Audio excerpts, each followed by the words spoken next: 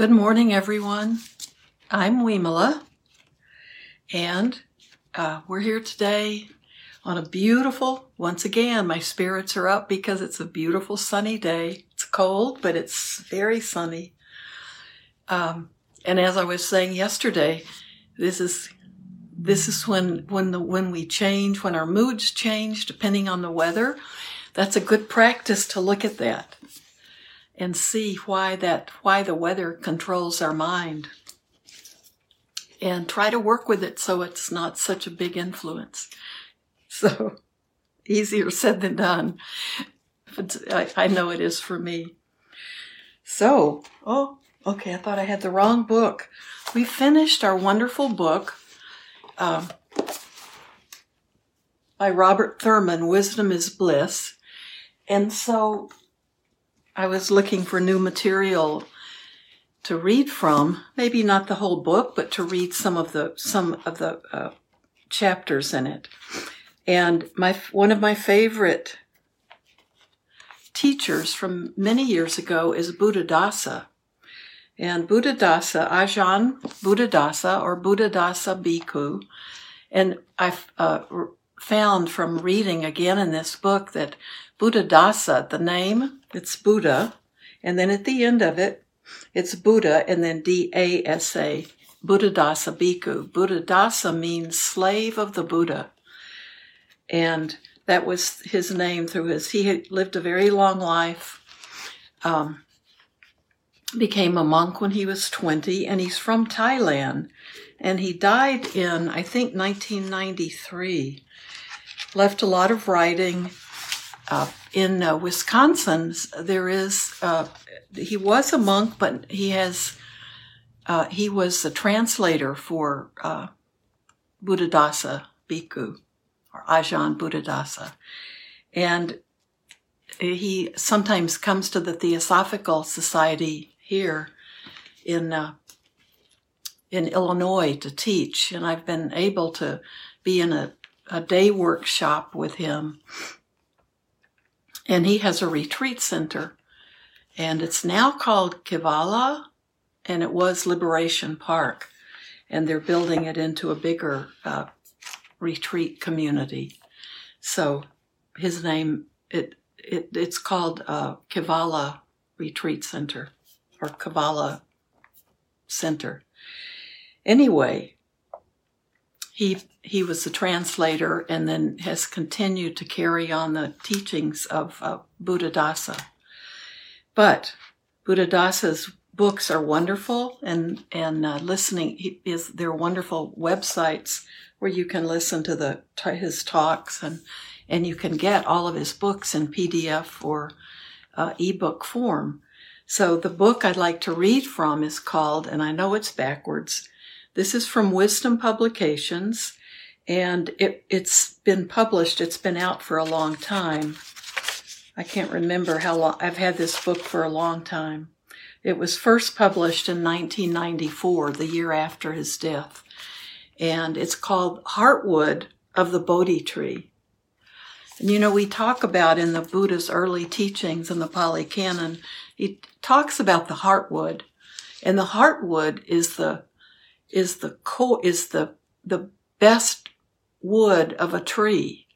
So you don't find heartwood in bamboo or in something that's hollow, but the heartwood is the strongest part, the most essential part of a hardwood tree.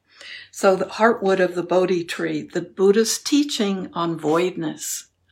So if you haven't read about or know Buddhadasa's teaching, he was rather controversial when he was a younger monk in Thailand, and he became very famous. And this book has, and I'm not going to read this today, but I will go back and read the foreword and the introduction later.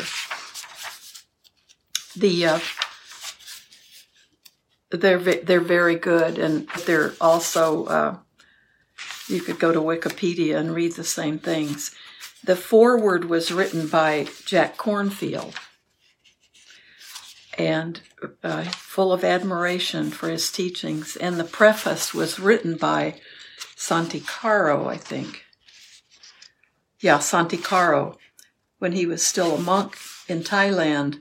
So that's the preface, and it's very good. And then the editor is, I think that's also Santikaro, or it's another translator. So this is his book, The Buddha's Teaching on Voidness, or Sunyata. And this is the concept of no self. And that's one that's so difficult for all of us. So I wanted to read from the first chapter today. And it's a very short chapter. But he's talking about the Buddhadasa was really interested in that handful of leaves. You know, the Buddha said there's so much to know about the world, and there's so much that he had experienced when he became enlightened. But what was important to him was to teach not from all the leaves spread around in the forest and all the leaves still on the trees, but that the handful of leaves that he talked about that refers to the most essential teachings that help us end our endless journey in samsara, that help us find an end to suffering. And the Buddha talked about that, and Buddhadasa talked about that handful of leaves quite a bit. And he wanted to get back to the basic teachings. Oh, thanks. Eva says there is a PDF available. And I really recommend this book. Buddhadasa was very famous for being able to communicate what had been considered topics a little bit too difficult for lay people. At that time in Thailand, those would be most people. Like lay people would be the villagers and the people that didn't have a monastic education. So he was criticized at first for trying to teach complex teachings. And he insisted that people could understand these, and that this was the handful of leaves the Buddha wanted people to understand. And he was very successful. So we'll go back and read some of the introductory material later, but I'd like to jump right into the book. These are from Buddhadasa's words. Chapter 1 is Fundamental Principles. I'm just going to read and then we'll sit together. Let us investigate the fundamental principles of Dhamma, natural truth. So he's defining Dhamma. This also has a great notes and a glossary of Pali terms where he explains things in a very clear, beautiful way. Let us investigate the fundamental principles of Dhamma, natural truth. I would like to discuss these essential points of Buddhism in the hope that a grasp of them will help you advance in your studies and training. If you don't grasp these points, you will get confused. You will feel that there are a great number of things to be known, and they keep increasing until there are too many to remember, understand, or practice. Now, I know all of us have felt this before. This confusion is the root cause of failure. This is very important. This confusion is the root cause of failure. It leads to discouragement and an interest increasingly more unfocused and imprecise. In the end, it's as if one is carrying a great load of knowledge around on one's back without being able to remember, understand, or make use of it. Therefore, I would like to focus on the essential points of Buddhism, or Buddhasasana, which are necessary for a correct understanding of Dhamma. I emphasize the fact that these points are fundamental principles because there are some kinds of knowledge that are not fundamental, and there are some kinds that are misunderstandings, deviating little by little until they are no longer Buddhism. Or, if they are still Buddhist teachings, they are offshoots that continually branch away from the trunk. And it's the trunk of that the trunk of the Bodhi tree. The quenching of dukkha. To call something a fundamental principle of Buddhism is only correct if, first, it is a principle that aims at the quenching of dukkha. And his short definition of dukkha is pain, misery, suffering.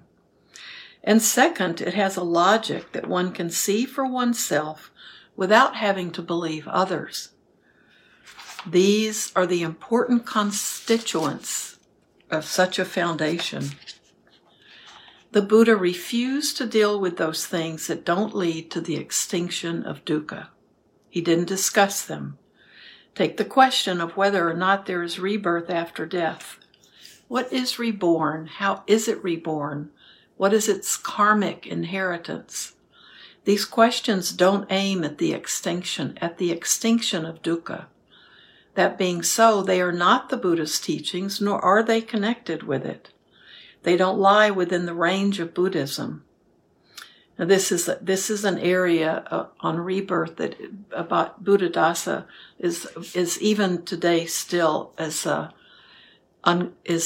more unconventional, and there are lots of disagreement among Buddhist scholars.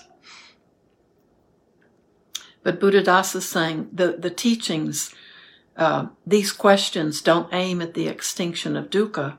That being so, they are not the Buddha's teaching, nor are they connected with it. They don't lie within the range of Buddhism. Also, the one who asks about such matters has no choice but to believe indiscriminately any answer that's given, because the one who answers won't be able to produce any proofs and will just speak according to his or her own memory and feeling. The listener can't see for herself and consequently must blindly believe the other's words.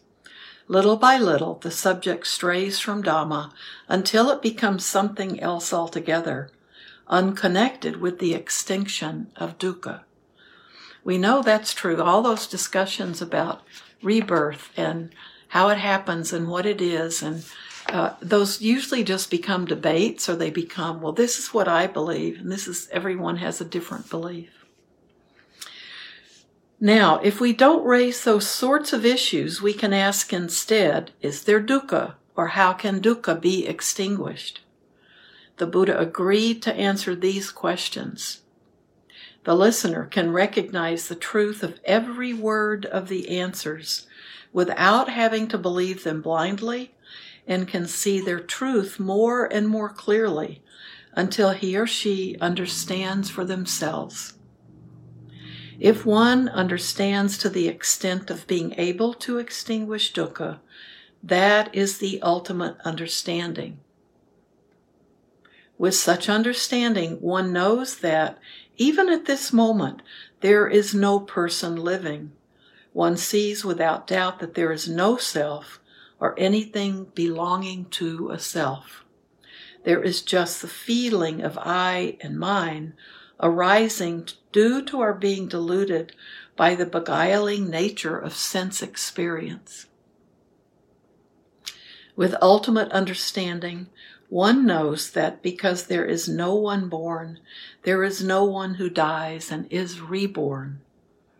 Therefore, the whole question of rebirth is quite foolish and has nothing to do with Buddhism at all. The Buddhist teachings aim to inform us that there is no person who is a self or belongs to a self. The sense of self is only the false understanding of the ignorant mind. There exist merely the natural processes of body and mind, which function as mechanisms for processing, interpreting, and transforming sense data. If these natural processes function in the wrong way, they give rise to foolishness and delusion, so that one feels that there is a self and things which belong to self. If the natural processes function in the correct way, those feelings don't arise. There is the original mindfulness and wisdom, satipana, the fundamental clear knowing and true seeing that there is no I or mine. This being so, it follows that in the sphere of the Buddhist teachings, there is no question of rebirth or reincarnation. Rather, there are the questions, is there dukkha? And how can it be quenched? Knowing the root cause of dukkha, one will be able to extinguish it. And the root cause of dukkha, the suffering, is the delusion, the wrong understanding that there is I and mine. The matter of I and mine, ego and selfishness, is the single essential issue of Buddhism. The sense of I and mine is the one thing that must be purged completely. And if it follows that in this principle lies the knowing, understanding, and the practice of all the Buddhist teachings without exception. So that's pretty strong. And the matter of I and mine, ego and selfishness. We do know that that's the most single essential issue. A single handful. There aren't that many fundamental or root principles of Dhamma. The Buddha said that his teaching is a single handful.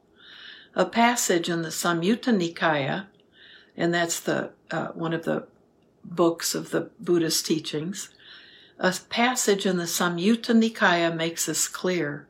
While walking through the forest, the Buddha picked up a handful of fallen leaves and asked the monks who were present to decide which was the greater amount, the leaves in his hand or all the leaves in the forest. Of course, they all said, there were many more leaves in the forest, that the difference was beyond comparison. Try to imagine the truth of this scene. Clearly see how huge the difference is. The Buddha then said that similarly, those things which he had realized were a great amount, equal to all the leaves in the forest. However, that which was necessary to know, those things which should be taught and practiced, were equal to the number of leaves in his hand. From this it can be seen, compared to all the myriad things in the world, the root principles to be practiced for the complete extinction of dukkha amount to a single handful. We must appreciate that this single handful is not a huge amount. It is not something beyond our capabilities to reach and understand. This is the first important point that we must grasp if we want to lay the foundation for a correct understanding of the Buddha's teaching. So, I'm going to read this paragraph again. Just from this, it can be seen that compared to all the myriad things in the world, the root principles to be practiced for the complete extinction of dukkha amount to a single handful. We must appreciate that this single handful is not a huge amount. It's not something beyond our capabilities to reach and understand. This is the first important point that we must grasp if we want to lay the foundation for a correct understanding of the Buddha's teachings. We must understand the word Buddhism, Buddhasasana, correctly.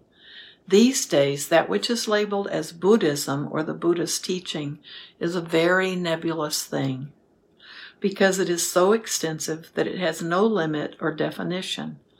In the Buddha's time, a different word was used. The word was Dhamma. It's with a capital D, D-H-A-M-M-A, Dhamma, which specifically referred to the Dhamma or teaching that quenches dukkha. The Dhamma of the Buddha was called Samana Gautama's Dhamma. The Dhamma of another sect, say that of Niganta Nataputta, would be called Niganta Nataputta's Dhamma. One who liked a particular Dhamma would try to study until he or she understood it, and then would practice accordingly. The Buddha's Dhamma was genuine and pure Dhamma, without trappings, without any of the numerous things that have come to be associated with it in later times. Now we call those trappings Buddhism.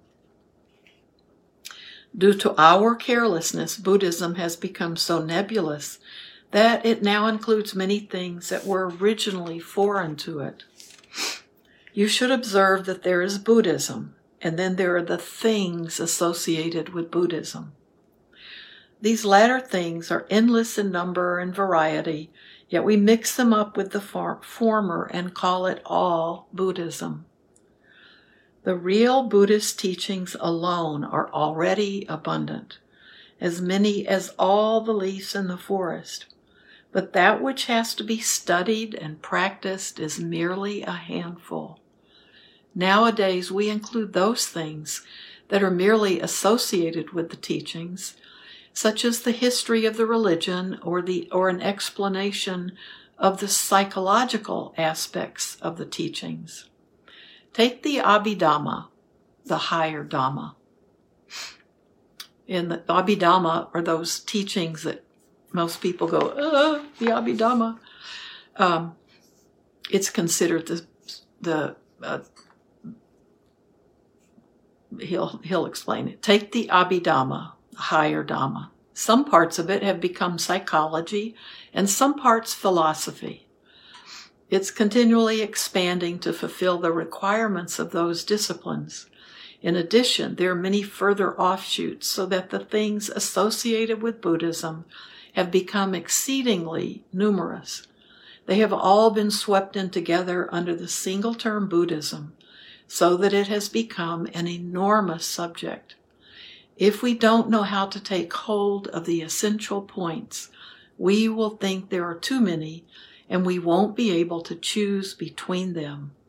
It will be like going into a shop that sells a great variety of goods and being at a loss as to what to buy. We all know that experience. Or we go online. So we just follow our common sense, a bit of this, a bit of that, as we see fit. Mostly we take those things that agree with our defilements. That's kilesa is a Pali word. This is wonderful. Mostly we take those things that agree with our defilements, rather than let ourselves be guided by mindfulness and wisdom.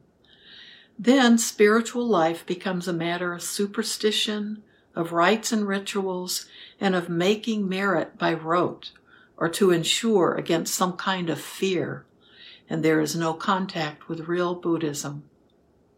Let us know how to separate true Buddhism from those things that have merely come to be associated with it and included under the same name.